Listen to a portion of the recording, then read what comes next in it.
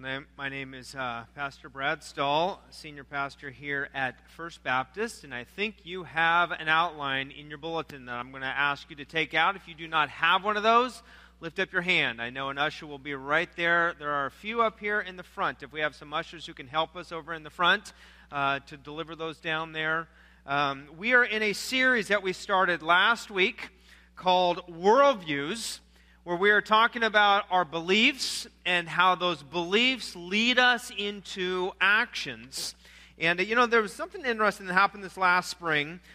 There was a mini TV series on the National Geographic Channel called The Story of God. Did anybody happen to catch that? It was about 3-4 episodes. Okay, there were a few of you who did. I didn't get a chance to see it. But it's called, as I said, The Story of God. It starred and was narrated by an Oscar-winning actor and director and a TV host who has played the God character in a number of Hollywood movies over the past decade or so. And as I looked at this, I thought, it's kind of interesting how different generations kind of identify with actors in this godlike role. In fact, let me show you just a couple. I think you know some of these. You know who that guy is? Charlton Heston, right? Now, this was the Moses role that he played, but a lot of people kind of attribute God to that role. Let me show you another one. Remember that one? Okay, some of you do, some of you don't. Who is that? George Burns played that kind of role in Oh, God. And then the one that was on this show, The Story of God, is the actor most recognized for the role that I think today many people kind of cast him in. Huh? Right? What's his name? Morgan Freeman. Morgan Freeman, right? And the oddity of the National Geographic show is that it was the quote-unquote character of God exploring the concept of God. And it kind of, he endeavored off into many different countries and many different religions and looked at them and explored them. And he's played, and this is what kind of makes it odd, he's played the God role in Evan Almighty and Bruce Almighty and some of those kinds of things. But Morgan Freeman himself has a lot of questions about how God actually works. Asking questions such as, where do we come from? What's our purpose? And where do we go when we die?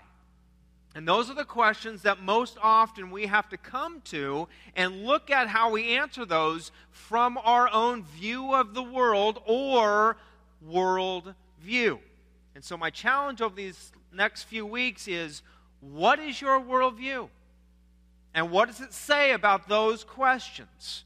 If you were here last week, we covered 7 popular worldviews. And I won't take the time to go over each of those individually, but they're up here on the screen. Let me just give you kind of the tag phrase. You don't have to take notes on these. It was in last week's message. If you weren't here, go back and listen to last week's message because it's kind of foundational for this series. But basically in postmodernism, which is what we live in, it's the anything goes type of mentality. Or do you live in a materialism kind of worldview that says the one with the most toys is the one who wins? Or individualism, the me-first mentality, hedonism that says if it feels good, that's what I'm going to do, or naturalism that says God doesn't exist, so God doesn't even matter in the equation. Now, those are 7 secular worldviews that you will see all over our American culture and society today. I also introduced you to 2 religious worldviews. Most religions break up into these 2. One, legalism, that says keeping rules and rituals are what earns God's blessing. So whether that's through karma, or I do things just right, or I say so many of these kind of prayers, then God's blessing is upon me. Or the other one that we call traditional Christianity or historical Christianity, that is that God saved me by grace for His purpose. That by grace I'm saved, and He has a purpose for my life. And what I've come to realize is that when you look at the worldviews, they all kind of go through this sieve of answering these 3 questions. And you have them on the top of your outline, so here's your fill-ins for today. Here's the first question that all these worldviews come after. Where did we come from? Which is story of creation. The second question that they all ask is, why is the world so messed up? Which is the story of the fall. And then, what is the solution? Which is the redemption. So all these different worldviews and all the religions across the world, they all have their different teachings on where this goes. And what I want to challenge you with here today and over the next few weeks is, what does your worldview say about those questions? What does your worldview say? And if you consider yourself a Christian, if you consider yourself a Christ follower, can you give reason for the faith that you have? In fact, look what it says out of 1 Peter chapter 3, verse 15. And would you read this with me? Let's just read it together off the screen. It says, "But in your hearts honor Christ the Lord as holy, always being prepared to make a defense to anyone who asks for a reason for the hope that is in you. Yet do it with gentleness and respect." Okay, if you have come to that place of setting Christ above all, if you have come to that place of saying, yes, He is holy in my life, then are you prepared to give a defense for why? Are you prepared to live out those convictions? Are you prepared to live, as we say, for Him, if that's where you have Him in your life? Some of you here today have not thought about connecting those dots, and I pray today you do. Now, others of you, you've gone over this, you know this, you are settled on your worldview. I hope it will more solidify you to be able to give that defense. I just talked with a gentleman right before the service here today. It says, I've been witnessing in my workplace, and I'm needing to do that. I feel God's calling me to do that. We all need to have that kind of defense and be prepared to share the reason for the hope that we have in us today. So that's what we're going to cover here today. And so today's question, where did we come from?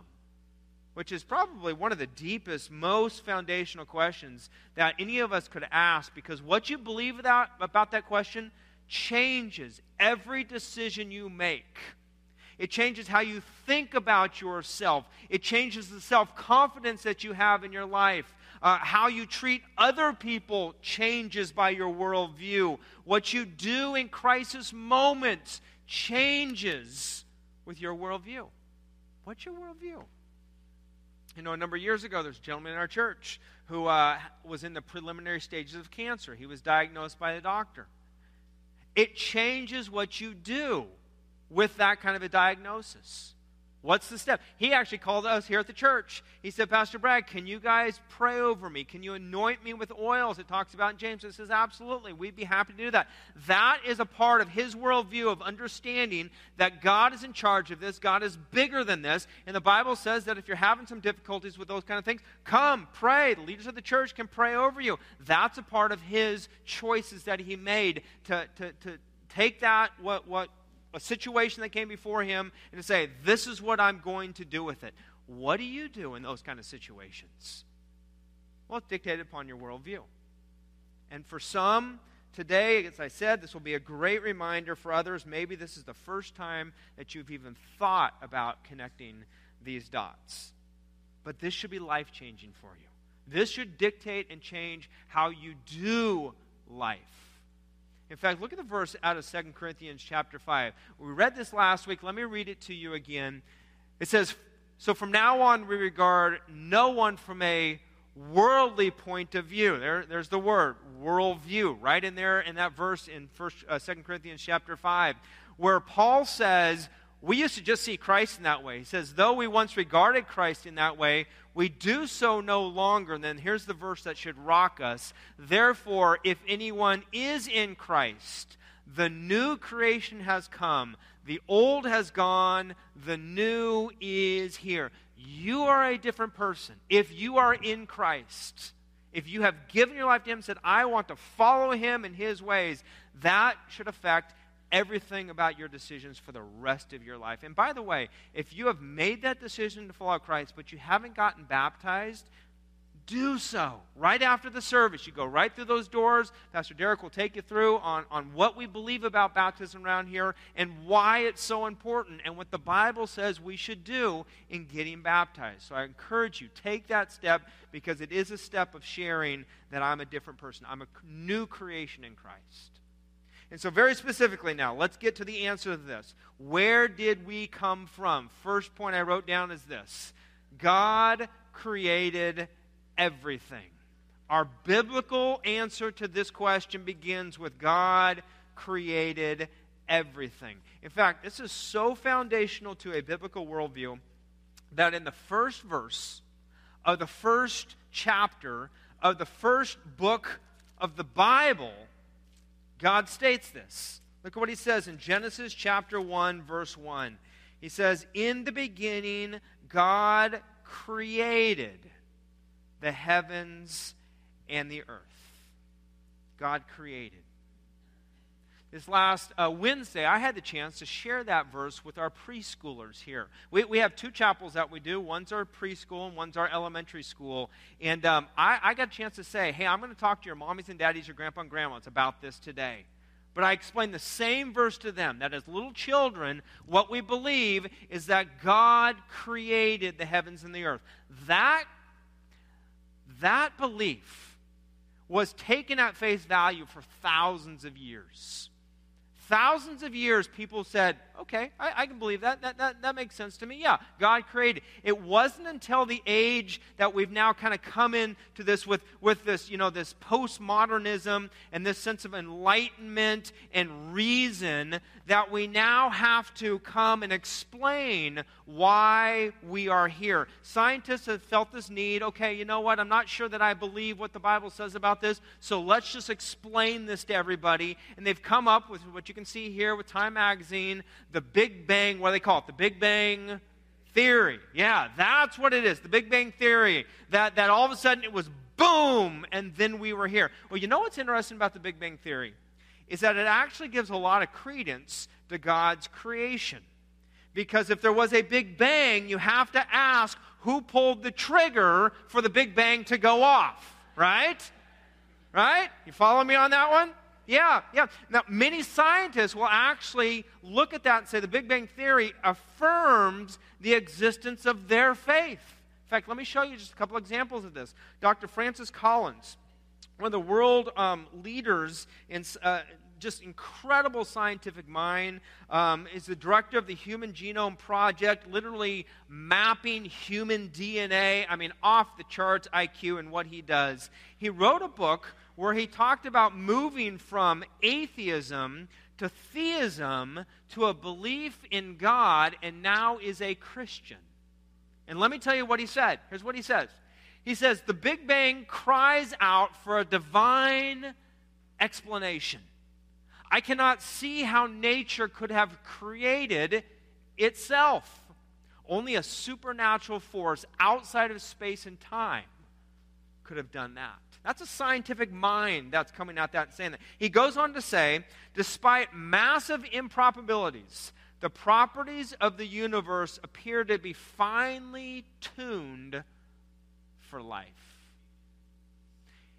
Once more, he says, humans are also unique in ways that defy evolutionary explanation and point to our spiritual nature. Or you say, well, you know what, he's a Christian now, he's a Christian scientist, like he's got an axe to grind, he's seeing it through a Christian worldview. Well, not always. He developed in that. But let me share with you another gentleman by the name of Stephen Hawking.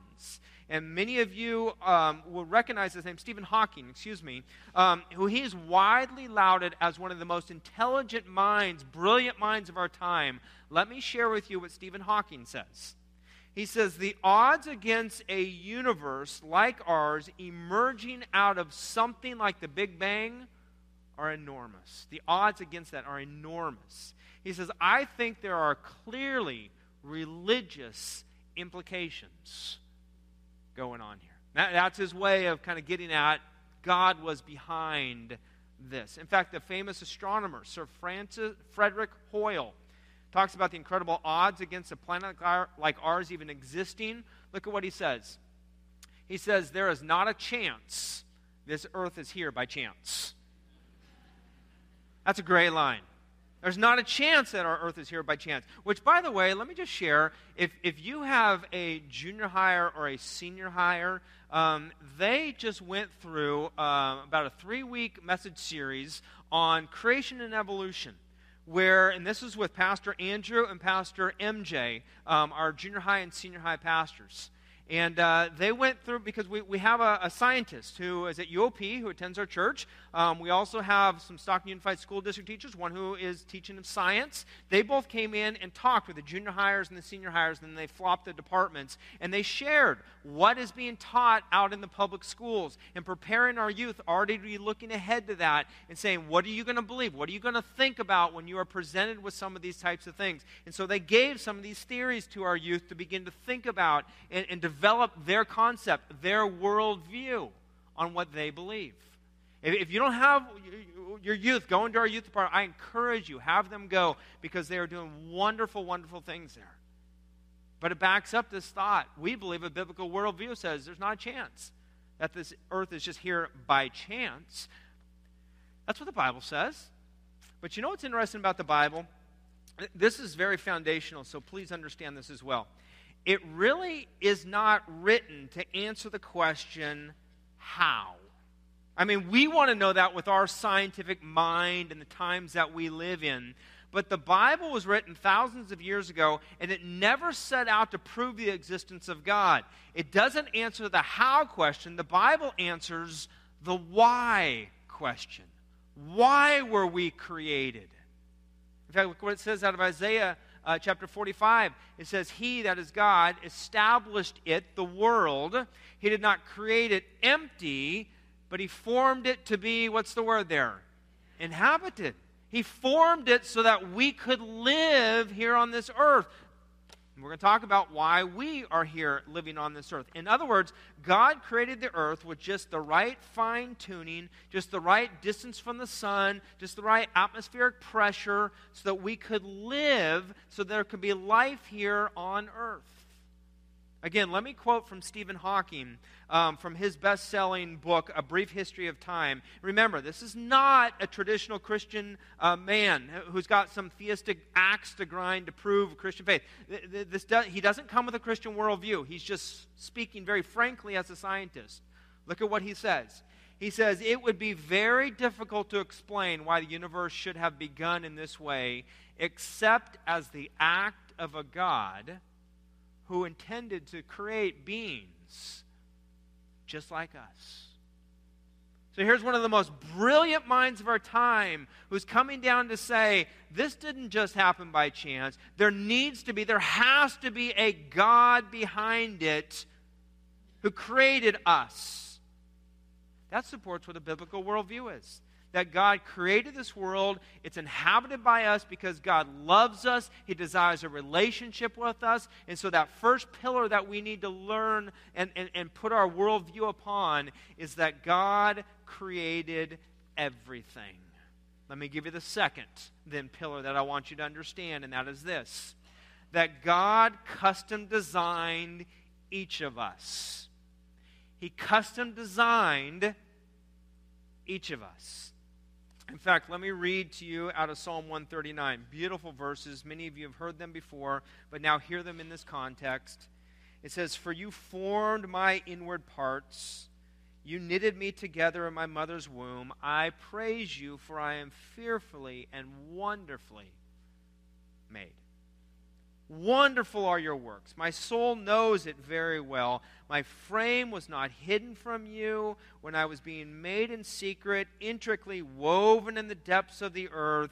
Your eyes saw my unformed substance. In your book were written, every one of them, the days that were formed for me, when as yet there were none of them. Even before you were born, God knew the amount of days that you would live. And you see these pictures now that scientifically we're able to capture of these young lives. What this verse means is that when you are conceived in your mother's womb, God saw it happening. And God helped you, and He developed you. And what that means, please hear me on this, especially you young people here who are in your schools still. Do not let a philosopher or a scientist or a professor or even a parent say that you are an accident, because you are not an accident. You are here for a purpose and a reason. Now, your parents may have said, whoa, you were an accident, all right? That's a little different story. Yes. Maybe you were not planned, but God planned you. Amen? God planned you. And you are here. You are alive. You are breathing. You are on this earth because God planned you and He wants you here. God created everything. God has a custom design for each and every one of our lives. Let me go to the third pillar. The third pillar is this: God chose us to love us. God chose us to love us. I mean, do you realize that the Bible teaches that although you were created last, you were thought of first? Although you were created on the sixth day, the last of the creation, He thought of you first. In fact, look what it says in Ephesians chapter 1. It says, He chose us in Him before the foundation of the world, that we should be holy and blameless before Him. God chose us in Christ. In Christ, a relationship with Christ was allowing us to be in a relationship with God. God chose us. God planned you. God chose you before time began. And that, when you truly understand what that means, that is mind-blowing. That is mind-blowing, that He would think of you and you. And He would think of you. Before time even began, He had you in mind. He had you in mind. That He would have a relationship with you. That's why He made you. That's why He created you. He custom designed each and every one of us. And He made us to love us. You know, I don't spend a lot of time in the Old Testament prophets. I probably should more, because I'll probably get up to heaven and they'll be saying, hey, why didn't you ever come read me, right?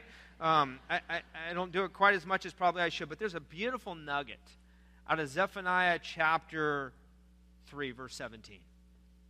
Look at what it says. It says, the Lord your God is in your midst, a mighty one who will save. He will rejoice over you with gladness. He will quiet you by His love. He will exalt over you with loud singing. There's this imagery there that other translations even say He dances over you in enjoyment with how much He loves you. I mean, have you ever seen a first-time parent do that with their child, or maybe even a first-time grandparent? You guys get pretty excited about those grandkids too. I mean, just maybe looking at a child, maybe they're asleep, and you're just looking over them, and they're just so peaceful, and you just feel like, wow, that's mine. That's how God looks upon His children, because He loves us so much. And His children just bring so much joy to our lives as well. I remember one time when my son was 5, and he said, hey, Dad, you know why I love peanut butter? I look at him like, no. He said, because of the jelly. Like, yeah, all right. Makes total sense to me. Good for you, son. Our kids, parents, we love our kids. Love your grandkids. God rejoices over you like that. Made you, created you, loves you. So let me back up just a second and ask, because this is really where it's going. Why do these beliefs make a difference? Why does your worldview make a difference? What's the implications of this? And that's what we're going to talk a little bit more about next week. Because we believe what I just talked about, maybe you don't, maybe you're still exploring that, that's okay. Keep coming around, let's keep talking about that. But because and if we understand God in those areas, what's the implications? And we're going to be talking more about that next week. But watch this. Can you see now, if you are told by the world that you're just an accident, Can you see if you're told by the world that, you were really just created out of this slimy pit, and then you became like an ape, and then you grew up into humans, what we call the goo to the zoo to you, right? Can you see that if that's who you are, and you're just some accident, that you have no purpose in life? You are just galactic trailer trash, is all you really are. Go home. God bless you. Have a great day with that one, right?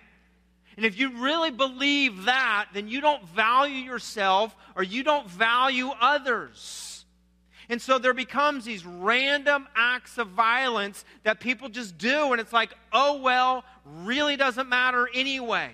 And can you see how having this worldview, if you don't have this worldview of Christians, of biblical Christianity and the value of life, if you don't have it, then the value of life just gets sucked out of us and out of our culture and out of our society, which very frankly is where we are today in 2016. I mean, with the abortion, with euthanasia, with the murder rate. I mean, it is easy to look at it and say the value of life is at an all-time low in 2016. It really is. But when you have a biblical worldview, and when you understand that God created you, that He custom designed you, that He chose to love you, that changes everything. It should change everything. Maybe let me say it more appropriate. It should change everything. I heard an interview a number of years ago with a gentleman who had a shift in worldviews. He kind of went from this sense of rules and rituals, legalism kind of thing, to a Christian worldview. His name is Bono. Many of you recognize that name. He is the world-renowned lead singer of the band U2, won numerous Grammy Awards, Man Time of the Year a number of years ago with Bill Gates on his charity work and such. Well, Bill Hybels, who is a church pastor, does great things with leadership, interviewed Bono a number of years ago. Our staff actually went and saw Bill Hybels up at Bayside Church, and marvelous. God's hand has been upon him for many, many years. But a number of years ago, he interviewed Bono because he had understood that Bono now had Christian faith and a Christian belief. And watch now as Bono kind of talks about what that means for him. That it's not just something in theory. That this is now something that makes a difference in his life. Take a look.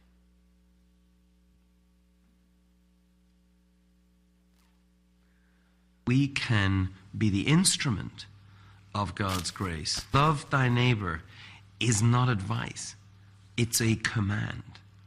And who is our neighbor in the global village?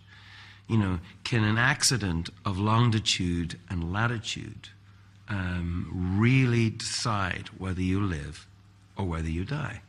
In the global community, in a globalized world, can you say, because that's happening over there, it's not really my concern? Well, you can't if you're a Christian. You cannot. And, there's 2,003 verses of Scripture pertaining to the poor. I mean, second only to personal redemption and salvation. The main thrust of the Scriptures is to meet Christ through working with the poor and disadvantaged. You see it in Isaiah 58, Matthew 25. I mean, it's excoriating. Jesus only speaks of judgment once. So only once. And it's that moment when the day of judgment comes, and he said, I will separate you to the left and to the right, sheep and goats, clothed me when I was naked, who fed me when I was hungry, who visited me when I was alone, when I was in prison. These are my people. And they say, oh my God, well, but that's not you, Lord. And he goes, as much as you do it unto the least of these, you do it unto me. It's about judgment. That parable isn't a soft, warm, fuzzy feeling, the least of these, feed the hungry. That's saying, that's serious. That defines you or not as part of the kingdom or not. Your service to the poor, to the imprisoned, This is serious stuff. A friend of mine is a very wise man and somebody I've grown up with, and he just said to me, he said, stop asking God to bless what you're doing, Bono. He said, find out what God is doing, because it's already blessed. A biblical Christian worldview should change how we live our lives. Let me say that again. A biblical Christian worldview should change how we live. Christians living as Christians can change the world. You say, well, Pastor Brad, I don't get the Bible. I don't understand the biblical context of it and all. That's why we're doing what we're doing on September 17th. And there should be twice as many of us signed up for that, Pastor Scott. Come on now, huh? Right? We should all get there to understand greater depth in God's Word. And so I hope you will come for that. I also hope you'll come and join in with our All-In Church-Wide series, where we're going to be going through God's Word, the Old Testament again, to get the foundations, the undergirding of that biblical worldview. It's all there for us. God's given it to us. We don't have to scratch our heads and say, I don't get this life. No, God has explained it in great, great ways. And so I hope you're going to be a part of that. And I'll also add, even if you're not a Christian, if you're just still exploring this, come. You will learn tons. As well as those of you who have known Christ for decade upon decade upon decade, you will gain greater understanding of what it means to following Him. You know, if people ask me, I don't get the Bible, I don't understand it, where do I start? I'll usually tell them, why don't you start in the book of John? It goes New Testament, Matthew, Mark, Luke, and John. If you're here today and you really don't know where to begin reading your Bible, but today you're saying, wow, I really want to start doing this, pick up the Bible, read the book of John. Let me tell you a little bit about John. John was one of the 12 disciples of Jesus, and he wrote most of the New Testament. Well, let me say this, more of the New Testament than anyone else except Paul. Paul wrote most of it beyond the four Gospels, but John wrote one of those Gospels, and he wrote 1st, 2nd, 3rd John. He also wrote Revelation. He outlived all the other disciples. He was nicknamed the Apostle of Love. That Barry White, get your Barry White voice on, right? The Apostle of Love. That's John. Okay? He writes more about love than any of the other writers. 80 different times he talks about and uses the word love. In fact, 35 times in the book of 1 John alone does he go after that. But the greatest testimony to how God's love is the changed life that John experienced in his own life. His nickname, along with his brother, was Sons of Thunder. There's a real loving name, right? Yeah, he wasn't that way to begin with. I mean, his life was changed. We think of him as love, love, love, the apostle whom Jesus loved, but it wasn't always that way. In fact, there was a time in Luke chapter 9 where there's a story where Jesus gets kind of rejected by a city. The city doesn't want him, and so Jesus decides to go away. John pulls Jesus aside and says, hey, Jesus, why don't we call down fire from heaven and it just consumes them and just blows them up? That would be really cool. Can we do that? Oh, I want to see that. And Jesus says, oh, John, no. I mean, really? Is that what it's about? No, come on, John.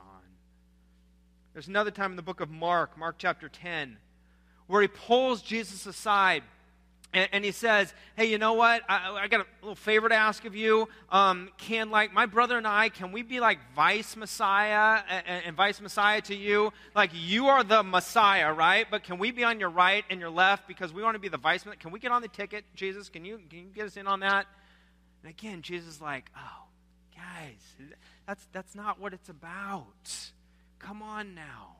I mean, you really don't even know what you're asking. And they're like, no, we do, really. Mom said that we could do it, so can we come and do it? It's all right. No, can we?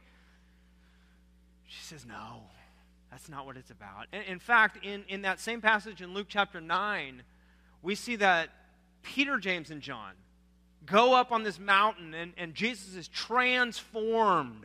They see his glory for all that it's worth the very first time. And Moses and Elijah up there, I mean, it is a radical view that they are gaining. And within a day after the transfiguration, the disciples are caught in an argument over who's the greatest. No, I am. No, you are. No, I am. No, you are not. I am. And here's John. John, who thinks the kingdom is about power and conquest and muscle and control. That was their worldview of what God was doing through Jesus. Until he sees God's steadfast love embodied in Jesus for these 3 years as he became a disciple of Christ. And he sees love embodied.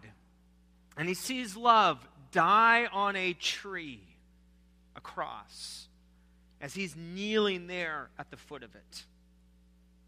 And he cares for the mother of Jesus. And he loves her. And he spends time in prison as he is radically changed by this faith and considers it probably even a joy as he dwells upon this love that it is so different. And even as an old man exiled to an island, he talks about and writes a letter that culminates in God's love because he is so radically changed by what Jesus has done in him. That's why he writes in 1 John chapter 4, verse 8, because God is love.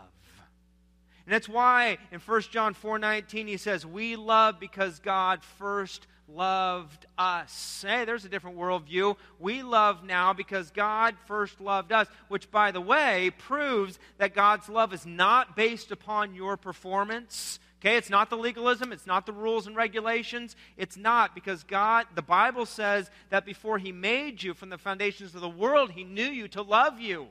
He moved first. And it's why in 1 John chapter 4, verse 11, that John says, you know what? God loves you, and I'm trying. I'm doing my best. He says, beloved, if God so loved us, we also ought to love one another, shouldn't we? I mean, that is a radically changed worldview. Changed worldview.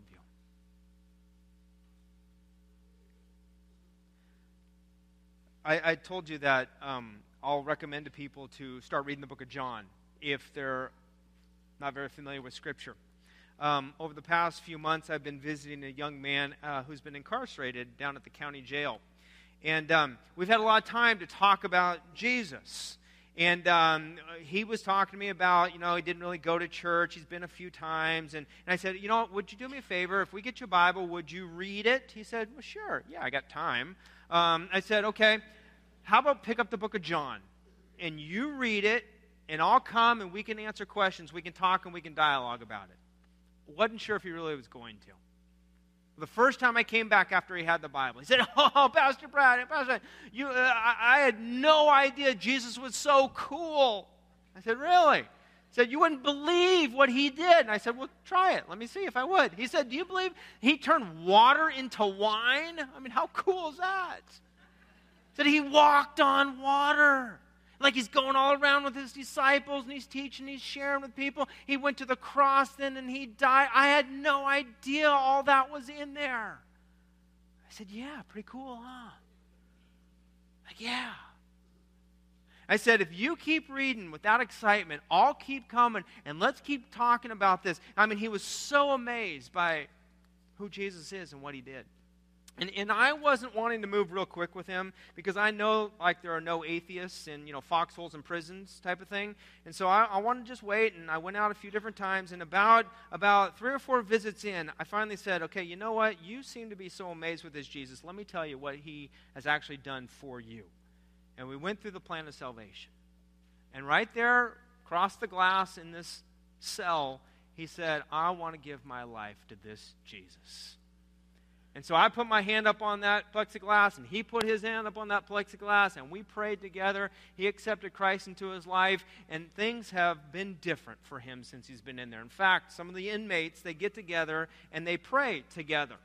But they were led by another person who normally did that, and that person was transferred out to another prison. And so they all said, well, you know what, you're the next one in line, then you're the preacher man, you need to lead us in prayer. He said, Pastor Brad, how do I pray? I said, you just talk. You just talk to God, because he is right there with you. Your life has been changed. And we've had a lot of time to talk about why he's there and what God's doing in the midst of that, and that God didn't cause it, but God's working through it. And he is getting a whole different worldview. It's a different kind of worldview that we all need to have as well. And if you have Christ in you, you're a new creation. And you should be different than the person next door if they don't have Christ in them. And we should be praying for the person next door because we want them to come to that place of saying, yes, I want Christ in me, and their life should be different as well. That should be there should be a different agenda, a different purpose for our lives. And I don't care if you hear that message from Scripture. I don't care if you hear that message from John the Apostle. I don't care if you hear that message from Bono. I don't care if you hear the message from a changed person in prison. But you got to know that's the message that the Holy Spirit is giving to each of us. That you're a new creation, you're a change, and your worldview should reflect that. Perhaps today, though, you haven't made that decision. You're in the right place.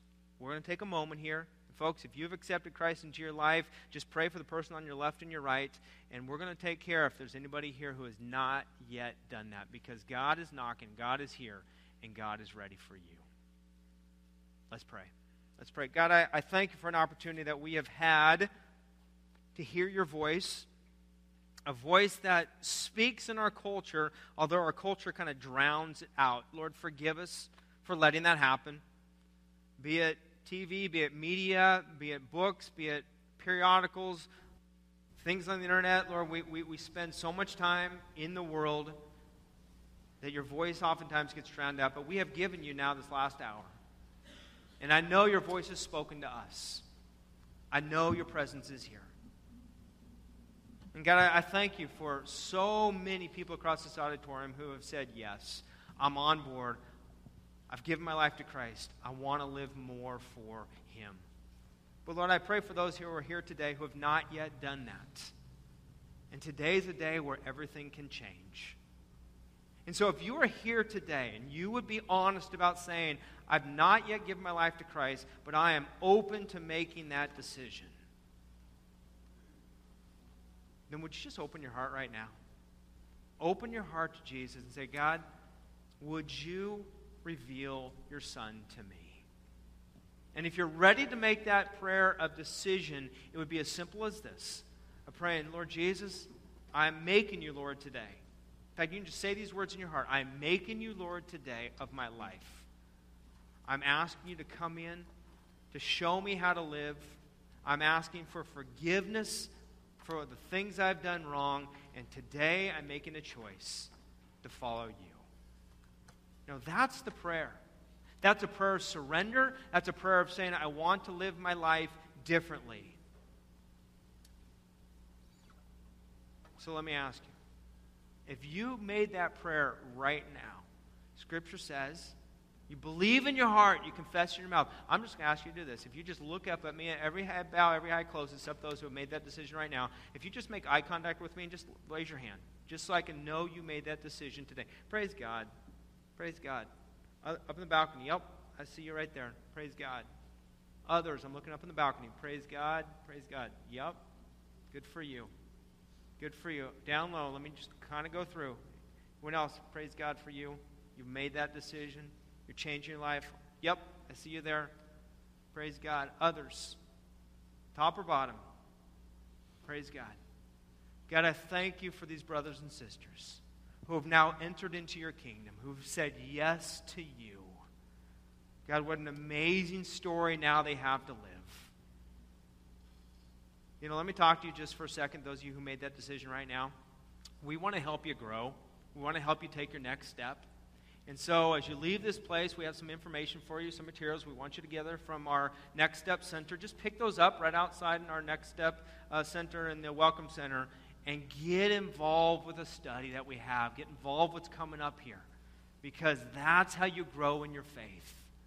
I'd also love to meet you and just talk with you, pray with you. We want to help you take that next step. God, I thank you so much for these brothers and sisters across this auditorium. For those who have received Christ years and years, some decades ago, God, I pray that we all would come to this place today of living our faith out for you, of Christians living as Christians, making a difference in this world. We want to do that for one another. We want to help one another. We want to encourage one another. God, I thank you that your Holy Spirit living in and through us will make the difference. God, we love you. I pray how we live this week will be reflectant of that incredible love for you. And it's in the name of Jesus we pray. Amen.